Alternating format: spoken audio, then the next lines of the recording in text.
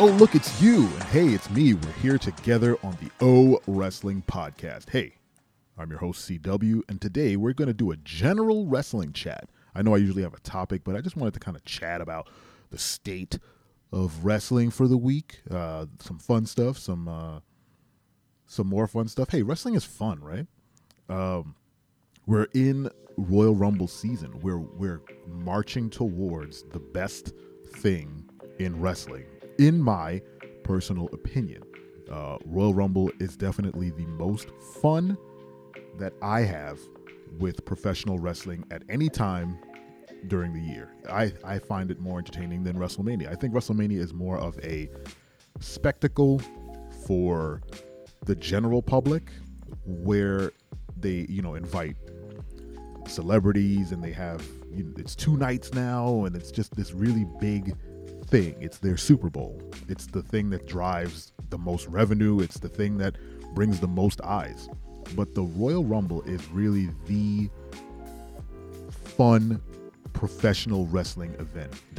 Now, I can't speak for any other promotion and what they do. I'm sure something like Wrestle Kingdom has the same kind of cachet, or I don't know, whatever kind of gimmick matches are around the wrestling sphere. I don't know about it. So maybe in the comments you leave a note and let me know what other awesome I don't even know if it's like a premium event, pay-per-view type, gimmick event in wrestling there is. I'll watch it. I'll see what's out there. But right now, Royal Rumble is the thing, and they're gearing up. I don't know who's going to be in it. Obviously, they're doing their I'll call it useless qualifying matches to see who gets in the Rumble. This past SmackDown, Ricochet faced Top Dollar for a spot in the Royal Rumble. Obviously, Top Dollar lost. Hit Row went heel, and Ricochet got bumped around until Braun Strowman came out. So obviously, Ricochet's in the Rumble. I would assume Braun would be in it as well, and they'll do some sort of tag team thing. He has to do his, run around the ring thing as well. It doesn't seem like Hit Row is going to be participating in the Rumble this year. I don't know, for better or for worse. There's rumors of people returning. I would assume someone like Edge will be back. We haven't seen him in a couple of months.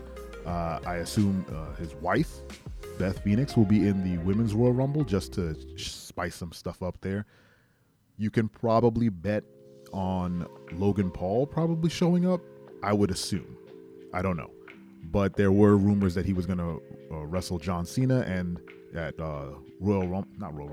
Mania. So him showing his face in the Rumble makes a lot of sense. Who else? Naomi is probably going to show up in the Women's Royal Rumble, which I would welcome and also fear. I don't want her to get buried again, and I feel like her time at WWE has been perpetually like this stale march towards greatness and then just kind of getting buried again. She had a great run as the title holder when she first had the Feel the Glow and she had the women's title, but since then they haven't trusted her to carry the women's division on her back. I don't know.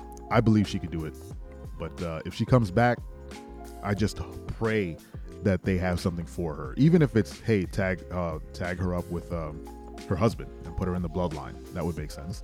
If Sammy can make it into the bloodline, Naomi should be in there too. And they do need female representation in that faction just to kind of shake up the women's division. Just if there's a bloodline lady who's also running roughshod through that division, that would be great.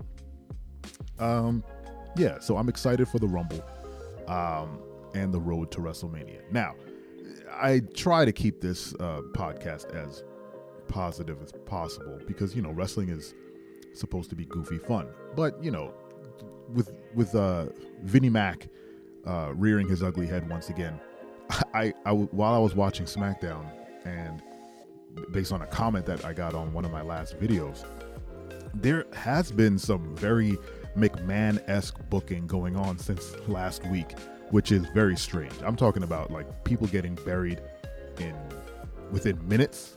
Charlotte Flair buried Ronda Rousey in less than 3 minutes to take the title off of her. That's a very Vince move. Just ask Kofi Kingston. Just ask Bianca Belair. This past SmackDown, who was it? Madcap Moss and Emma were buried by Karrion Kross and Scarlett. Buried in the fact that they didn't get a whole lot of offense. They didn't get an entrance.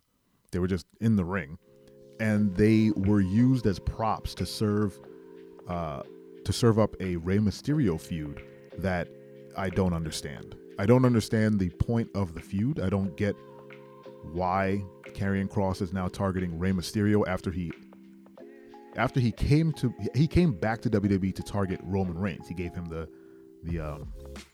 what was that stupid thing?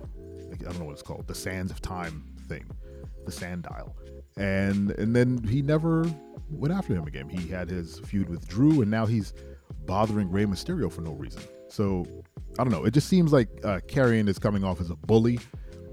He's just bullying a short dude, a legend who has defeated larger people than him. So I don't know. I don't understand that feud, but I also don't understand the booking that they had there. And I was watching Ups and Downs from Simon Miller on What Culture Wrestling. You can go watch that. Great show every week. And he mentioned that Sonya Deville came out and kind of got fed to Charlotte Flair. And it seems like Sonya Deville is perpetually fed to her opponents. I don't know where this booking is coming from. I mean, I can guess where this booking is coming from, but it certainly doesn't bode well for many people. And I think not the last example, but definitely a very strong example is the upcoming Mountain Dew Pitch Black match between LA Knight and Bray Wyatt. Not only is that the goofiest sounding match, it's very gimmicky. It is very Vinnie Mac. And the idea, I can only assume that the idea behind the match is that LA Knight and Bray Wyatt are going to wrestle in the dark with that spotlight on the ring, right? That's going to be the pitch black match. So you won't be able to see outside the ring. So I would assume that Uncle Howdy would be like kind of lurking in the dark and then kind of slide into the ring and beat someone up and then slide back out and then, you know, something weird in that way. That is a very Vince McMahon match. It is not a very Triple H match. It's even branded. It's a sponsored match. I don't understand that entire sort of feud-ish. I think LA Knight is very engaging. I think I didn't know a whole lot about him, but every week he comes out and he's engaging, right? You can see his influences in his promo. He has very he's channeling The Rock, he's channeling Stone Cold, he's channeling Ric Flair.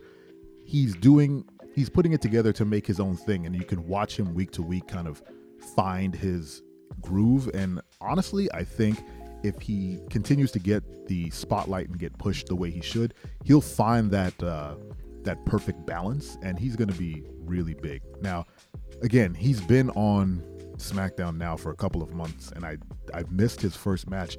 He hasn't really wrestled at all, so I don't know what his wrestling style is. I don't even know what his finishing move is, but I'm interested to watch it. But I don't want to watch the most gimmicky match, like a pitch black match. Like Bray Wyatt shows up and then they saddle him with these just goofy, just silly matches that I really hope they're not his idea. Like the whole Randy Orton, let's fight and then I'm going to project some bugs on the ring, or that infamous Seth Rollins red match. I don't know. Anyway, thanks for listening for these 10 minutes of wrestling. Remember, guys, wrestling is fun. Don't take all these Vinnie Mac things to heart. Anyway, hit the bell, subscribe, listen to the podcast on Spotify or any podcast platform. I really appreciate you guys listening, and I really hope you're enjoying the show. Thank you for listening, and remember, I am your friend. I'm your friend, but if I ever see you in the ring, I can beat you, don't you know? Yeah, yeah, yeah!